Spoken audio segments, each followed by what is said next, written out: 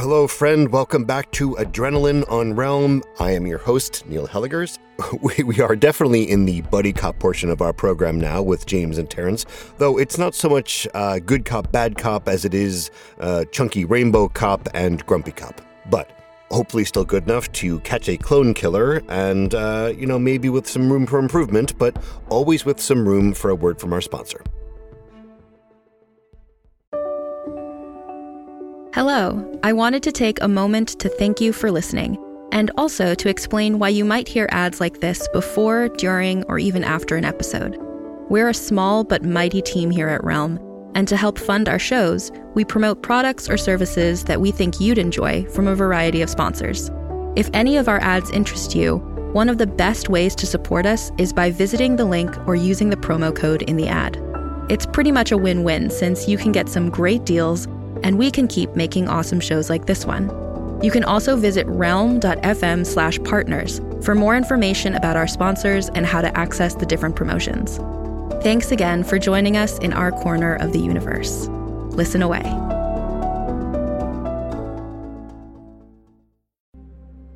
I want to take a second to tell you about a podcast I think you'll really like, Mayday.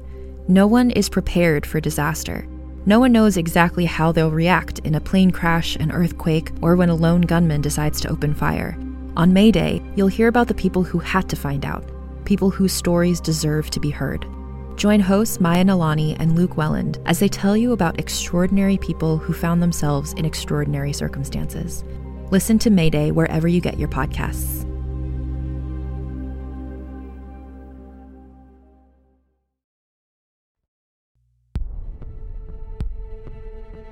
So before we get back to see how Terrence handles James, let's talk for a minute about Harry Shum Jr. And his really incredible handling of this show.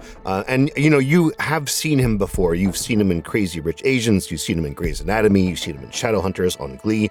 He is definitely a force to be reckoned with. And especially hearing how he's handling this kind of narration, this kind of voice acting is very distinct from any other kind of acting in many ways, whether it be stage or film or TV, to inhabit all these different characters, but do it in such a way that the listener, you, forget that you're listening to just one person and you're just in the story. That's always the ideal with my narration work, and I think Harry Shum is doing a fantastic job of fulfilling that. So without any further ado, let's see what new twists await us in episode 5 of Echo Park. Enjoy. Sir, you need to breathe. The emergency dispatcher says. I try again, sucking in a shuddering breath. The cell phone feels gummy. Or maybe that's my shaking hand. There's been someone is dead. James is gone. It's just me. Me and Charles's body. We have help coming to your location now. Can you please give us your name and address? Too late. I realize what I'm doing. The burner phone crunches like a giant roach under my foot. My head fills with static. The cops can trace my call. Locations. Something about pinging towers. But will they know it's me? I spoke. Could they identify me by my voice alone? Fuck. I bend down to the shattered phone, rub the fragments in the fabric of my tea. No prints. But what about my DNA? I sprint out the door, down the stairs, and chuck the broken burner into the gutter. James is still here. Part of me thought he'd be long gone by now. I run toward the car. Okay, it's done. I called. Someone should be coming. I can't get the images out of my head. Thick, viscous red soaked into the carpet, filling the seams of the sheet vinyl behind the couch. Fuck, how did this happen? His head was... My own head throbs. I've never seen a brain. Skull bone. All those little pieces. Who could have...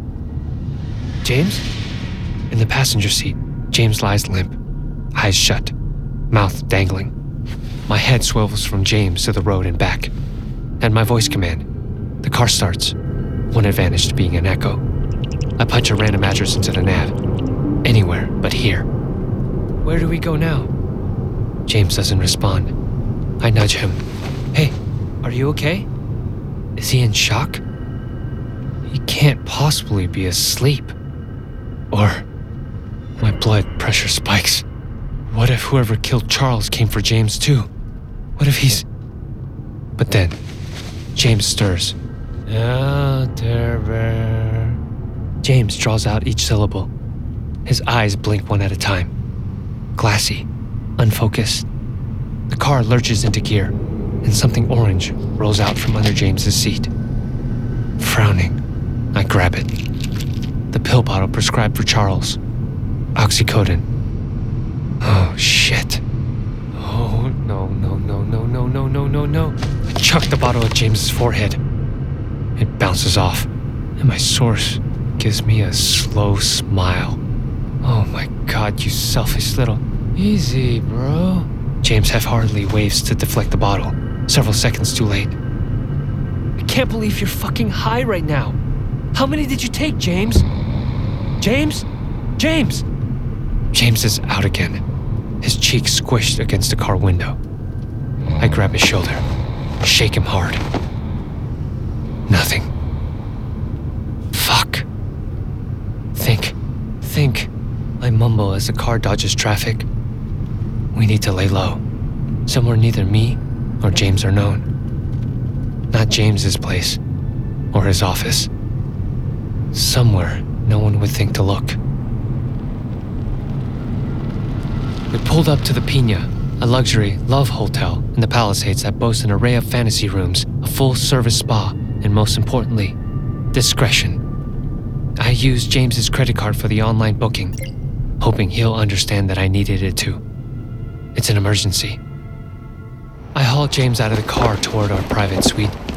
Like the old cat cafes and beauty face masks, this hotel fad appropriated from Japan took several years before it finally stuck. I didn't specify what type of room, so I gape, fish-like, as I walk into the underwater-themed destination. Soft, neon blue lighting, an aquarium taking up the entire wall, LED flooring that mimics a white sand beach. There's even a white clamshell bed. Come on, James. Use your legs. I grimace as James collapses just short of the bed. A string of saliva hangs from his mouth like a pendulum. I haul him up, then dump him face down on the bed. It's James's phone. I fish it out of his pocket. On the screen are several missed call notifications and a wall of texts from James's mom. Mom, honey, call me. Mom, where are you? Mom, James, this isn't funny. Mom, I'm going to track your phone. Mom, you deleted the app, didn't you? Mom, if you don't call me this instant, I'm calling the police. Mom, I am not joking, James. It's been 2 days and I know Hadassah has seen you. Would James's mom really call the cops? The police can definitely track his cell, even if his mom can't. I push James onto his side, shaking him again. James, get up. James, get the fuck up. James! Damn it. I pace in a tight circle, damp hands coating the phone. Then I clear my throat, trying to mimic James's cadence. Hi, Mom. Hi, Mom. Hey, Mom. Whoa, what's up, Mom? Oh, God. I can't do this. I can't imitate a source. The phone vibrates. I get a text. Mom, that's it. I'm calling 911.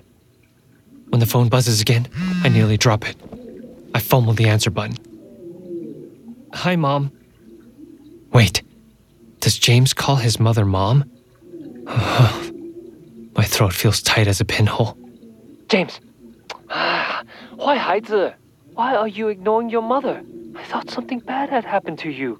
I've been calling you for hours, and it's nearly 2 o'clock in the morning. Where are you? I glanced around the room, panicked. I'm fine, Mom. Was just out with some friends, decided to, stay over with them. Ah, a girl? My head spins. How can Mrs. Zhang's tones switch from agonizing worry to cheerful hope so fast? Also, does James date? If so, what's his type? James, just tell your mother if she needs to start making wedding plans. Oh, God. James is going to kill me when he wakes up. If he wakes up. I shake my head. No, just friends. Nothing romantic. James's mother makes a plosive sigh in disappointment. Fine. So, are you coming home soon, or do your friends come before your parents? When? Of course you forgot. Our anniversary dinner tomorrow night? Well, tonight, seeing as it is after midnight. You said you would come. We haven't sat down just us three in a while. A new sweat breaks out over my forehead. I eye James again. Oh, I don't know how long it takes to come down from a high like this, but I've seen the aftermath of a few benders. James will likely still be a mess, even by tomorrow night. Oh, right. Yeah. Can I reschedule? Reschedule your mother and father's anniversary? The silence grows palpable. Say something. It's just, something came up. I hold my breath, listen to the irritated huff on the other end. But when James's mother speaks again, she sounds softer now. Less annoyed. More worried. You sound odd, son. If something is wrong, you know you can tell me. Whatever it is, we'll figure it out. You're not using again, right? She knows. But she clearly doesn't know James has started using again recently. In large part thanks to me. I feel a guilty swell, watching my source snore. I could tell her the truth. It might light a fire under James's ass to get clean. But from everything James has told me about his parents, I doubt I'd see him again until they force him through a stint in rehab. As much of a pain as James has been, I still don't know if I can face all this alone. I clear my throat. I'm fine, Mom. What time is dinner? James flings an arm out in his sleep, his fingers dangling off the clamshell frame. I can't help the annoyance bubbling to the surface, making my whole face go hot. James has a mother who loves him. A mother panicked about where he's been. And here he is, sky high without a care in the world. Sources take everything for granted. The brightness in her voice returns. 7 still work for you, Mr. Popular? Adasha is making her tanta, by the way. Maybe by tomorrow James will be awake, and he can go to the dinner, explain himself to his own parents. If not, James posed as me easily enough. Why can't I do the same? 7 is perfect. 7 is too fucking soon. James sleeps like a log all night, which makes me jealous. Every time I close my eyes, I picture Charlie's face again. Or what was left of it. It was my fault. At least partially. I promised to protect him. Instead, bile surges. I'm wide awake all over again. In the morning, James comes to, long enough to gulp a full glass of water. Then he sinks under again, only moaning or mumbling nonsense in response to my questions. I spend the morning scrolling through James's social media feed. I mimic phrases from James's videos, trying on his smile in the mirror. It brings me to the verge of tears. What am I thinking? I can't be James. I didn't grow up in an outside society. I don't know how sources act around their families. What's he even like with his family?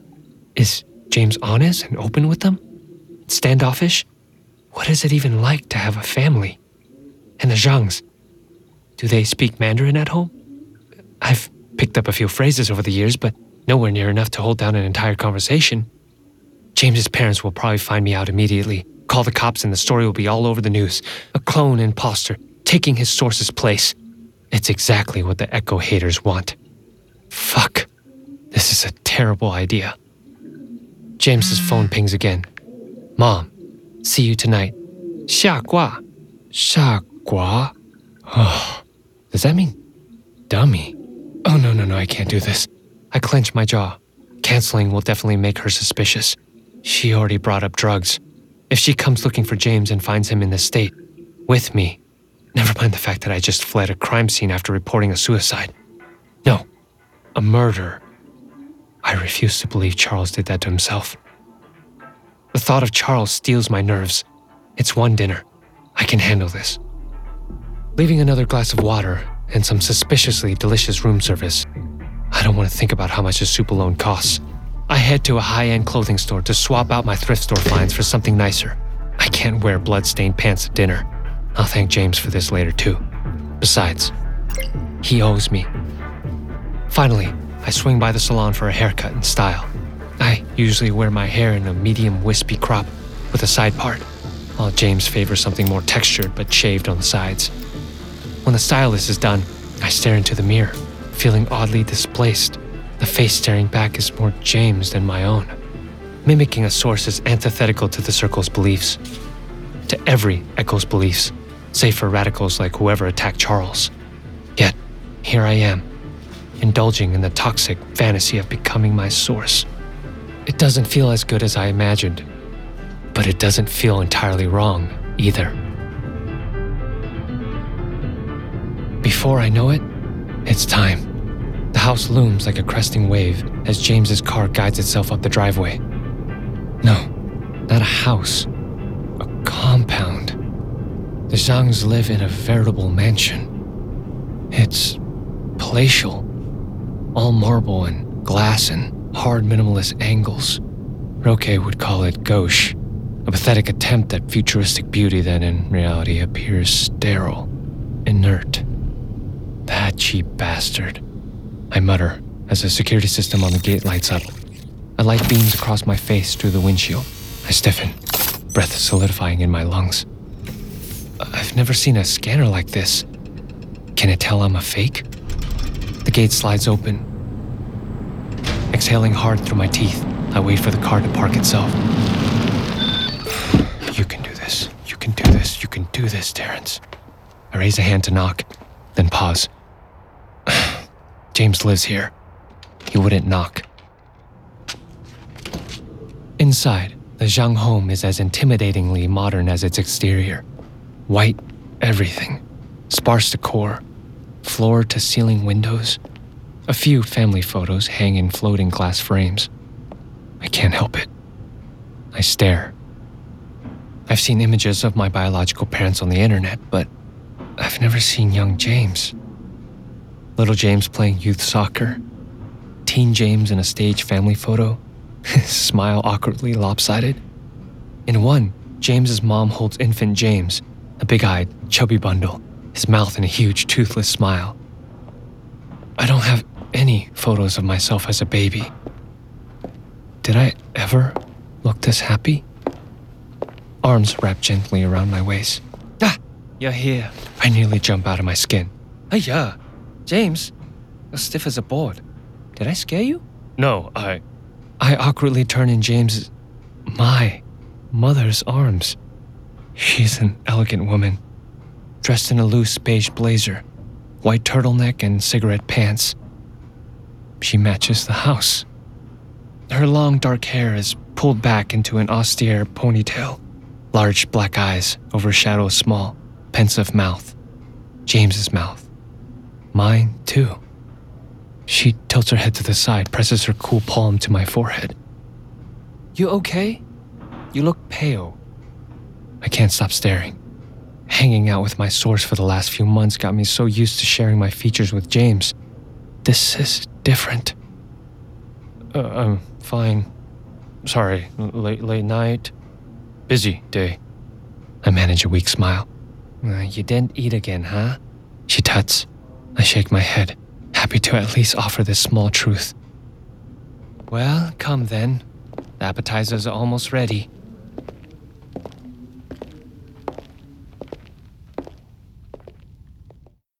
Hello, friend. This is Neil Helligers, host of Adrenaline Realms Thriller channel, and I'm here to talk to you a little bit more about the Greenlight app.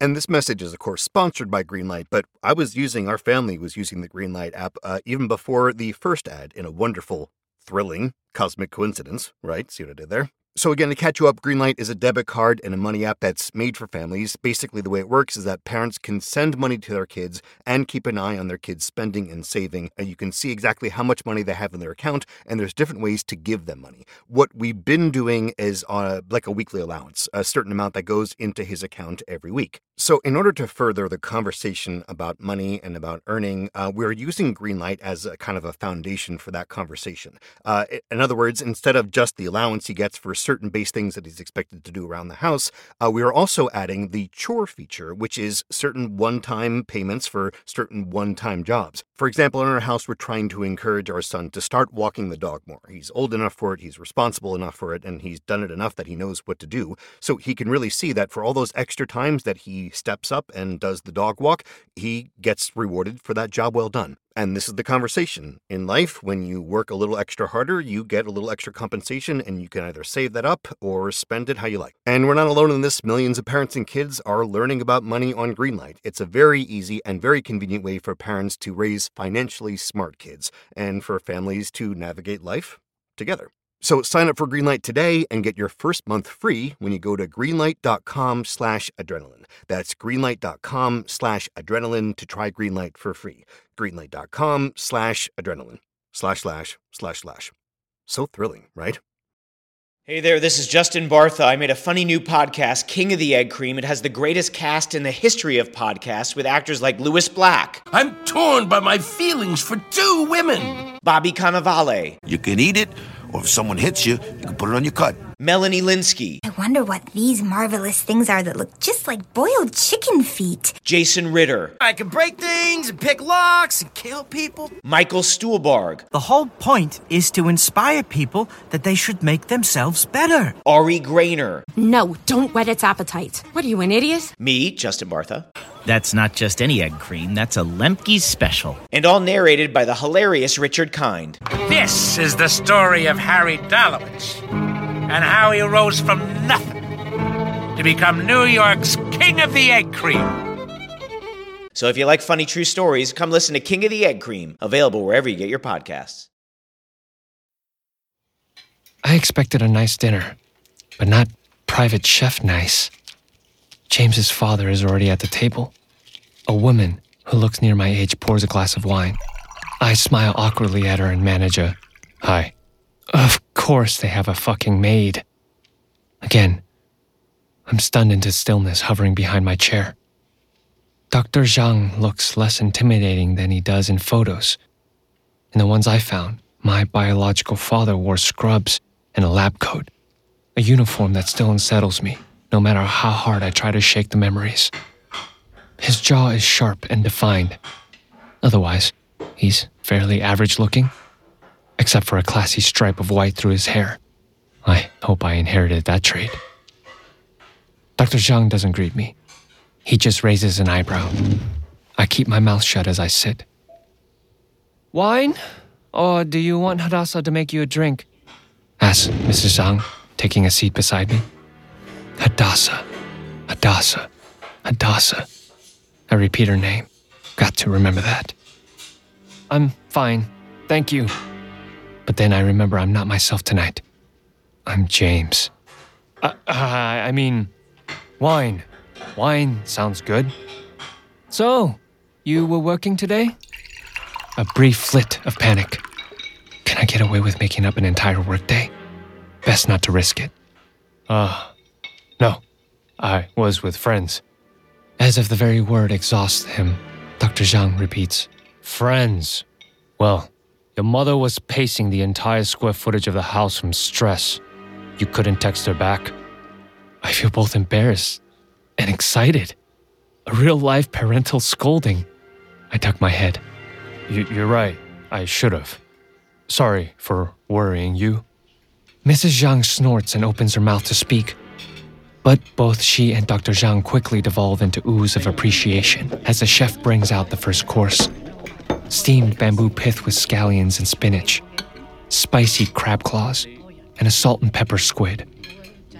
As we eat, I nod or shake my head to most of their questions.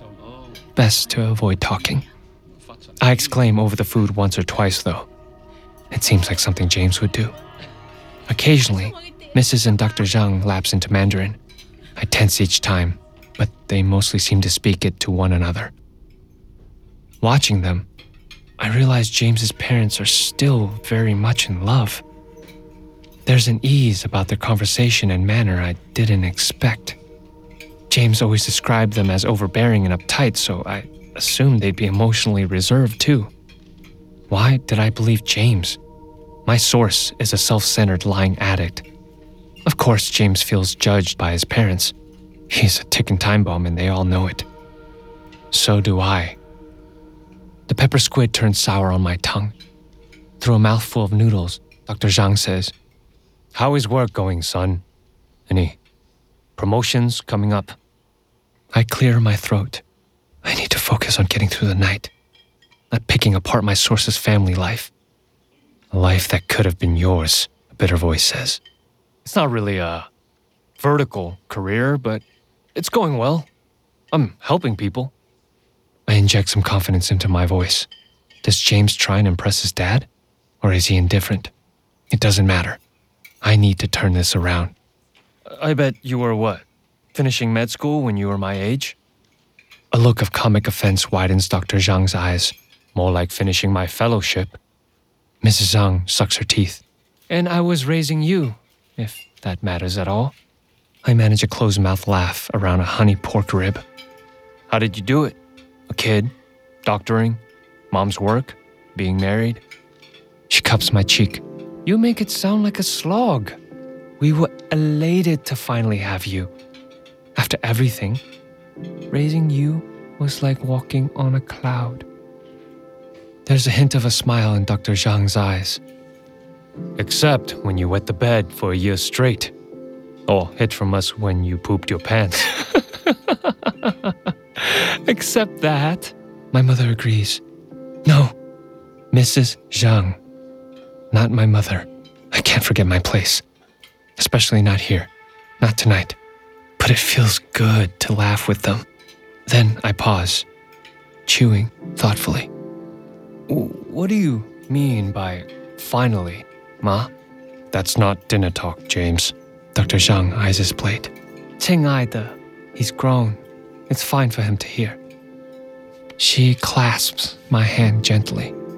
Her faint smile warms me, like a key turning in the rusty lock of my heart. We lost a few babies before you finally fought your way to us. I don't know if I ever told you that.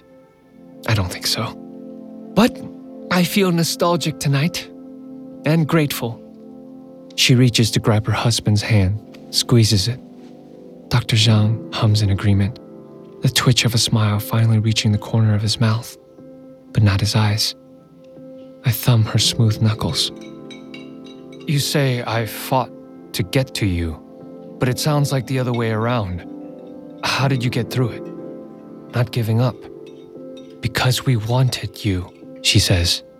So matter-of-factly, I feel a shallow sting in my eyes. But yes, we did all we could. My body was not very hospitable to you. I tried all sorts of diets, therapies, and vitamins, even zhongyao and holistic nonsense. Your father gave me checkups often to monitor your progress. We fought our way to each other. She smiles, a little delight of realization. I force a smile even as my head reels at the implication. So that's why they joined the program. Pregnancy issues. How did Dr. Zhang pay for all that? He was a med student around the time my program began. Nowhere near as financially secure as he is now.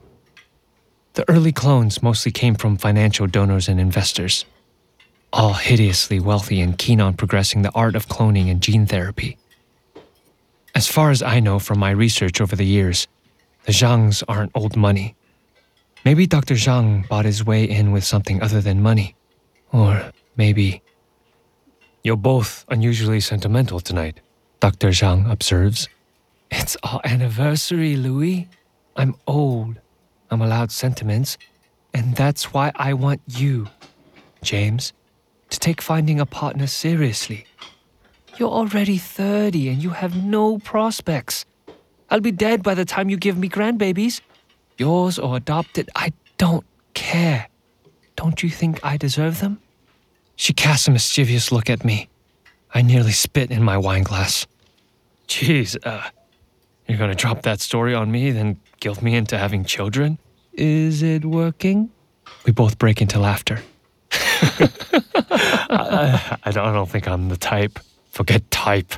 You won't be able to afford grandchildren or a partner if you don't get a decent job. Dr. Zhang mumbles under his breath. We both hear. Mrs. Zhang swats his arm, but he only frowns, kisses his teeth. It's true, isn't it? Why else is he still here at home? Don't be rude to James. Dr. Zhang swirls his wine absently. I'm only concerned about him, Marie. You need to do something with your life, James. Something that matters. Once you find it, then your life will start. You'll stop feeling so lost. Suddenly, I remember what James said about his father, how he would like everything about me, except for the counseling. My usual shyness melts.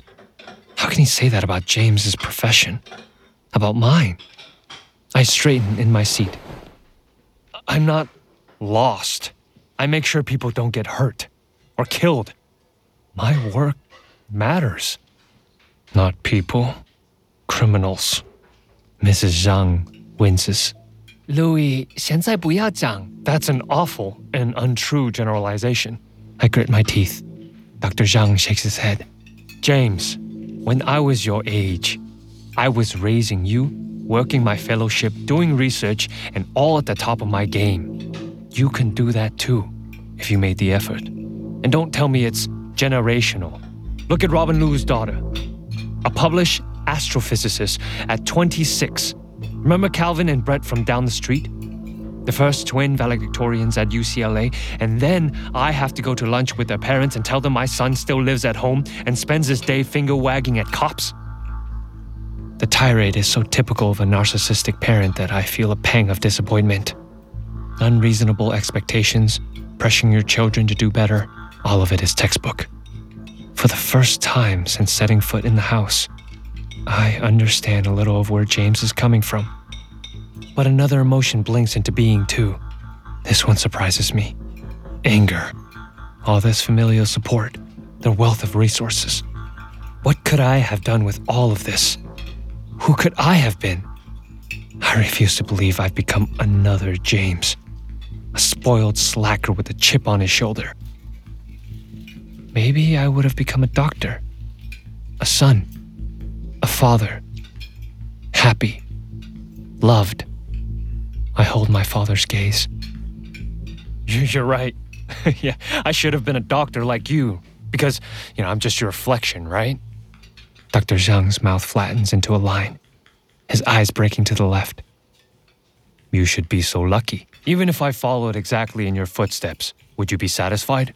I doubt it. James's mother's earlier smiles have melted into worry. I feel a pang of guilt, but not enough to back down. You can do whatever you want, James. I just want you to do something meaningful, not just some entry-level volunteer position. I had nothing, and look what I had accomplished. You have the world at your fingertips, and you take it for granted. I bristle, possibly because I was just thinking the same thing. And I'm only now realizing it's wrong. Or at least, not entirely right. The prestige, or lack thereof, doesn't define my value, or yours, or anyone's. And what we value is clearly worlds apart. How I raised such a stubborn child. You could have had anything, James, anything. Anyone you wanted to be, you were given the best. Anything. Anyone. Does Dr. Zhang think he chose the wrong son? If he participated in the program, he must know I exist. Does he feel guilty about me? Or maybe he's all but forgotten his son's clone. I say evenly. All that nurture, and you couldn't beat nature. Maybe I inherited your failure, Dad. Your bad karma. More excuses. Right. Nothing could be the fault of the infallible Dr. Zhang. Gola! I don't want to hear this anymore. As she leaves, I catch a glimmer of moisture in her lashes, and my heart turns into a fist-sized bruise. Great. First and only time I meet my mother, and I make her cry. Dr. Zhang radiates anger, but I absorb it with a steely gaze. I burn it all up in my own resentment. My biological father's emotions are nothing compared to my bitterness. He has no idea who I am, what I've been through, the life I've led. All thanks to him, to the decisions he made a long time ago. I brace for more arguments. I'd welcome a fight at this point. Instead, Dr. Zhang rises in silence and follows his wife out. The silence of the dining room leaves only my heartbeat pumping in my ears. Was I too harsh?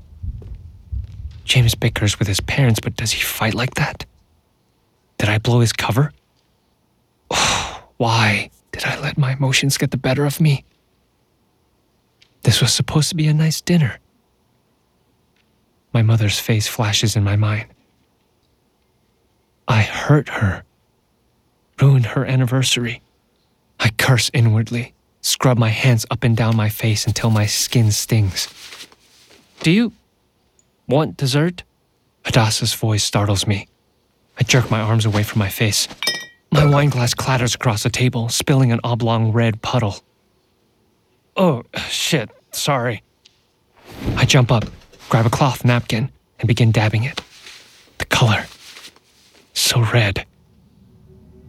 Charles's face shoves to the forefront. The pool of dark blood. The sound the carpet made as I knelt. That horrible squelching sound. And Charles's eyes. Black marbles, mouth agape. Hadassah clears her throat. Leave it. It's fine. No. It's my fault. My eyes sting. My hand shakes. I toss a napkin aside and begin to stack the dirty dishes. I can handle it. I can help.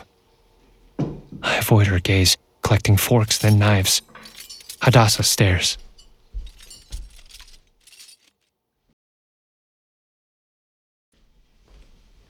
Eventually, she bends to her own tasks.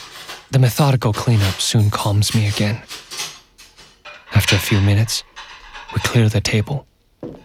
I follow her to the kitchen, where, side by side, we quietly wash and dry the dishes that don't fit into the dishwasher. I glance at Hadassah in my periphery. She looks about my age, with a long, narrow face, high-set eyes, and a permanent curve at the corner of her wide mouth. It's an attractive confluence of features that gives me the impression of mischief or cunning. How well does she know James? How long has she worked here? You're staring, Hadassah says. I whip back to the sink, scrubbing a chopping board with profound focus. Sorry. Something sharp pokes into my ribs. I pause, looking at Hadassah. Then slowly, I follow her gaze down. The tip of a large shiny santoku knife rests against my side. Both her grip and gaze are unflinching. You're not James. Fuck. The cutting board hits a sink with a splash. I throw both hands up. What gave me away? Doesn't matter. How would James handle this? He'd act spoiled and pissed off. That's how. What the fuck are you talking about? Hadassah, you're being totally crazy right now, right? My mom will be pissed if you're pathetic. Do you even practice mimicking, James? You know, you're really an awful stand-in. What do you want? Hadassah snorts, moving the tip of the knife to my belly. I don't know what do you mean? Look, it's me, James. Who else would I be? Oh my God. Save it, clone. Clone. She knows. No. That's not. Hadassah rolls her eyes. Fine. Should I guess? You're a stalker who wanted to meet your bio parents. No? Okay. Then you came to kill your original. Oh, you keep shaking your head. Where is James? Hadassah takes her phone, knife still aloft, and dials. In my pocket, James's phone buzzes. Hadassah's eyes go cold as she moves the Santoku to my throat. Where is James? He's at a hotel, okay? He's safe. I'm just covering for him because he's sick and okay, yes, I wanted to meet my biological parents, donors. And also I'm trying to figure out some stuff about my dad, our dad, and the cloning shit, and... Stop it. He's sick? Sick. How? The knife is cold. A trickle of something wet traces down my throat. Sweat? Or blood? He took too much of something. Pills. He's fine. He's knocked out. How long have you known James? Months now. And how do I know he's not already dead? Besides the fact that you look like you couldn't kill a housefly. She arches a brow, giving me a lingering once-over. Look, I can call him. I gave him my phone and took his. Look, let me just grab my phone. Don't you dare move. Hadassah slips a hand into my pocket, pulling out the phone. What's your name? Terrence? Hadassah scrolls for a few seconds. Flashes an icy glare. I don't see a Terrence. Try Terrbear. A few thumb taps, and then Hadassah sighs and clicks call, putting it on speaker. It rings a few times. With each ring, the knife digs harder into the flesh of my neck. Pick up, James. Pick up. Come on, pick up, James. Finally. Right before voicemail kicks in, the line connects. Groan echoes through the kitchen and Hadassah immediately slides the volume down. James, is that you? James, it's Hadassah. What is going on? Graves. I point at the phone, then myself. Hadassah gives me a narrow once-over. Then, slowly, she removes the knife from my throat. I glance at the doorway. James's parents left for some other wing after dinner. I hope they're still there. James, it's Terrence. Your, housekeeper wants to know you're okay, that I didn't kill you. All right? Can you help me out? Terry Bear. Mr. Me? I resist the urge to massage my temples. Oh my God. Yes, James. Terrence. Can you just tell Hadassah you're okay? Hadassah elbows me out of the way. James, are you okay? Is this clone holding you hostage? Clone? That's my bro, Hadassah. My bro clone. My brone. Right, Ter? I exhale, eyes locked on Hadassah. Her expression gives away nothing. Please, don't let these be my last words. Yes, James, I'm your brone for life. You said brone. Broner. And then something distinctly like a fart echoes through the speakers, followed by the clattering of a phone hitting the ground. The call ends. Well, that sure was James. Hadassah turns on her heel, sliding the knife back into the wood block. She reminds me of a cat who lost interest in its toy, suddenly and coolly indifferent. How did you know? I clutched my throat. She didn't nick me after all. Just a few beads of nervous sweat. But I imagine I can still feel the bite of the blade. That you're a clone, besides your absolutely terrible James cosplay and the fact that James would never help me clean, I'm a clone. I can smell the original thirst on you a mile away. My eyes widen. Oh, holy shit. Are you one of theirs? The Zhangs? No. You think I'd put up with being a housekeeper if I could prove I was their daughter? I lean on the countertop, arms crossed. I hope it looks more confident. If you're an Echo, then you know about the killings. Yep. Hadassah doesn't look up, just keeps washing. That's why I'm here. I had to cover for James because we're trying to figure out who's killing us Echoes. Do you know how the Zhangs got into the program? So much data was wiped when we were emancipated. But maybe Dr. Zhang might know. You want to talk to him after ruining his wife's anniversary dinner? Great plan. That was an accident. Hadassah sets the dishes down and towels off her hands. Come with me. Walking through the Zhang house is unnerving.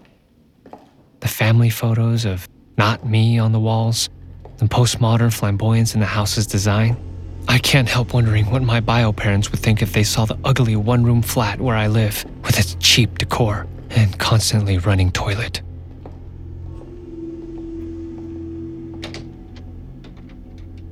Hadassah ushers me into a room. I take in the lush decor. Unlike the rest of the house, there are live plants, a heap of plush cushions, art on the walls. In other words, signs of life. Is this my room? She sits on her bed and points at a chair strung with clothes, taking it as an invitation. I sit, though not before removing the jacket draped across it and folding it to set aside. She watches, something almost like amusement playing around her mouth. You seem like a pretty normal clone. Not into that circle shit. I am, in fact, deeply into that circle shit. But I nod anyway. I've had enough arguments to know that those echoes who aren't into the circle won't be convinced in a single conversation. How did you get this job? Seems weird for Dr. Zhang to hire you, if he's trying to hide the fact that his son has an echo. Well, James doesn't know I'm an echo. When I was emancipated, my mother told me to come to Dr. Zhang, that he'd take care of me. She points to a photo on the desk. It shows a young girl, Hadassah, and an older Asian woman. Their grinning faces squeezed cheek to cheek. The resemblance is obvious. She and Dr. Zhang were both part of the Alpha program, the first cloning initiative. When my mother died, she told me to find the Zhangs, since she didn't have any relatives to pawn me off on. Dr. Zhang wasn't thrilled, but he bullshitted my credentials. Now I'm a housekeeper. Yippee. She makes a little flourish with her wrists. Wow, is he... Are they good to you? Not as good as my mom, but I think so. More or less. Of course, I say sheepishly. I feel both an intense connection with her and a potent jealousy.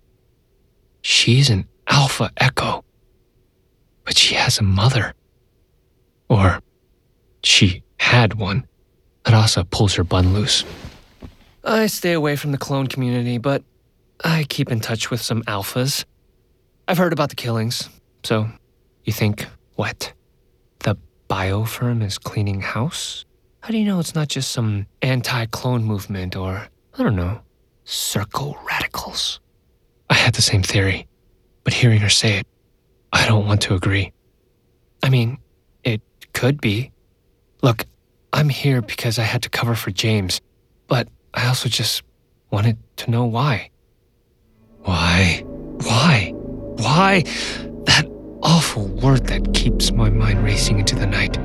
That interrupts every relationship I've ever had. Why did the Zhangs make me, only to abandon me? They didn't even tell James I existed. Why am I worth so much less than James? Why didn't they reach out to me after I was emancipated? All those whys land like arrows through my skull. Quietly, I say. Maybe knowing won't help. Not that I have a chance of talking to Dr. Zhang now. Hadassah's mouth quirks in a half-frown. Come with me. Another walk through the house, past guest rooms, a theater, a gym, and finally into an expansive office. Here. Hadassah ushers me to the plain far wall. She presses a finger against it, and a door sways open. The entire wall is floor-to-ceiling cabinetry that conceals a dry bar, a flat-screen TV, shelving with books, and, at the bottom, an old-school safe. Absolutely archaic. Hadassah gestures to it, then crosses her arms, watching me expectantly. I'm not a safe cracker. How did you even know this was here? Hadassah kneels and begins spinning the lock. I'm a housekeeper, Terrence. I know every inch of this place, including its codes. How? I've been around long enough that Doc doesn't even notice me anymore. I don't realize I'm holding my breath until the safe clicks. She sits back on her heels. Go on. You don't want to see what's in there? Hadassah flicks my forehead. You think I haven't looked? There's not much to do with me. I'm gonna keep an eye out. Get to it. Right. I'll hurry. I rifle through the papers, looking at hard drives marked as medical history, birth records, typical essential paperwork. In the rear of the safe, I find a particularly thick stack, bound by a rubber band. I pull it out. Archogenesis documents. Dr. Zhang's own observations on the cloning process. Alpha Echo records detailing subjects' mental and physical health. Profiles on the embryo donors. So Dr. Zhang worked at Archogen. Explains how he got into the program as a med student. I pause, hands trembling. There. A profile on me and James as infants. I bite my lip as I scan the documents. Most of the files from Archogenesis were destroyed upon the company's dissolution, something the Circle declared a blessing. What do our past matter when our futures are finally in our control? But the past does matter. The document lists all the results from the trials me and James were subjected to, along with many other infant clones. From 6 months old to a year, we were rigorously tested for spatial aptitude, visual motor integration, visual perception, and adaptive behavior. The doctors left no stone unturned. And James came out on top. Nausea churns in my gut. I push the paper aside and flip through the rest. There are multiple queries from another pharmaceutical company, Makalos Therapeutics, asking Dr. Zhang to meet with them and assuring him they were already working with some of his older colleagues who vouch for his work ethic. I scan the doctors' names. None stand out. Except one. Dr. Rainer Newhouse. Is he related to Sophia? I card through paper after paper, fear welling as I skim the data. Then I land on a name I recognize. Roque. It isn't an official report, more of a private handwritten record on the first initiative of Alpha clones. There are a few listed besides Roque, like Irving. The pages describe their development, the poor living conditions, and the mental illnesses and aggressions they developed from those environmental and societal stressors. But some of the cases were different. In these, Dr. Zhang claimed these problems were caused by genetic predispositions, that the cloning process produces aggressive phenotypes, or that one of the scientists was purposefully making aggressive phenotypes. The open jigsaw of Charlie's skull blinks. Who did Charlie see last? Or what if it wasn't someone from the Circle? What if it was the serene face of a person who built his life on indifference to others, whose profession necessitated numbness, just like the retreat caretakers? Dr. Zhang.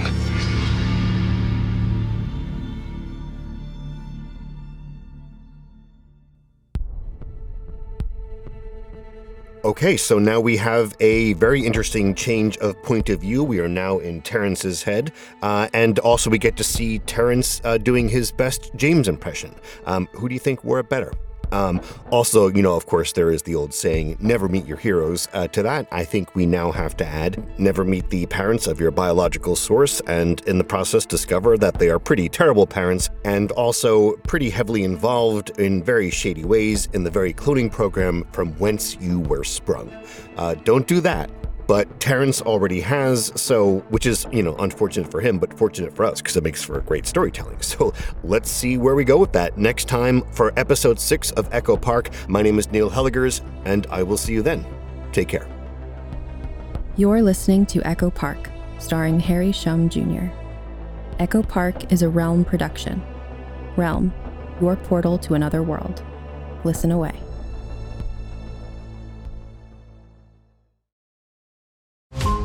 Every 5 minutes, a transplant candidate dies while waiting for a compatible heart, liver, or kidney. Imagine a technology that could provide those life-saving transplant organs for a high price, and imagine what a company would do to monopolize that technology. On a remote island in Lake Superior, a team of geneticists unlocks this holy grail of medicine by reverse engineering the genomes of all mammals, creating an animal with organs perfectly suitable for human transplantation. They envisioned a docile herd animal, but one team member had another, darker vision. This ancestor is anything but docile.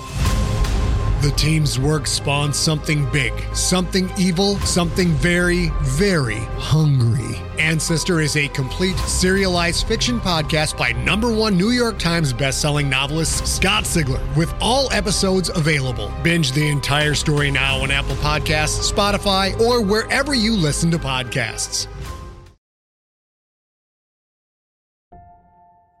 Echo Park stars Harry Shum Jr., written by Curtis C. Chen, Monty Lin, Millie Ho, Sloan Leong, and Jen Reese. Produced by Rhoda Belleza, Fred Greenhalgh, Kaylin West, and Haley Wagreich. Directed by Pun Bandhu. Executive produced by Molly Barton, Marcy Wiseman, Julian Yap, and Harry Shum Jr. Associate produced by Michael Coulter. Starring Harry Shum Jr. and Nikki Toison. Loop Group actors David Chen, James Taku Leung, Constance Parng, and Artemis Snow. Sound design by Krista Giametti. Mixing and mastering by Rory O'Shea. Audio editing by Justin DeWald. Original score by Martin D. Fowler. Music supervision by Marcus Bagala. Production manager Alexis Latshaw. Production coordinator Angela Yee. Casting by Sunday Bowling and Meg Morman. Cover art by Kendall Thomas and Louise Daisy. Executive in charge for Realm, Mary Asadolahi. Adrenaline is produced by Mary Asadolahi and Kaylin West. Associate produced by Nicole Kreuter and Alexis Latshaw. Executive produced by Molly Barton and Marcy Wiseman. Hosted by Neil Helligers. Audio editing by Angela Yee. Original theme by Marcus Bagala. Cover art by Kendall Thomas.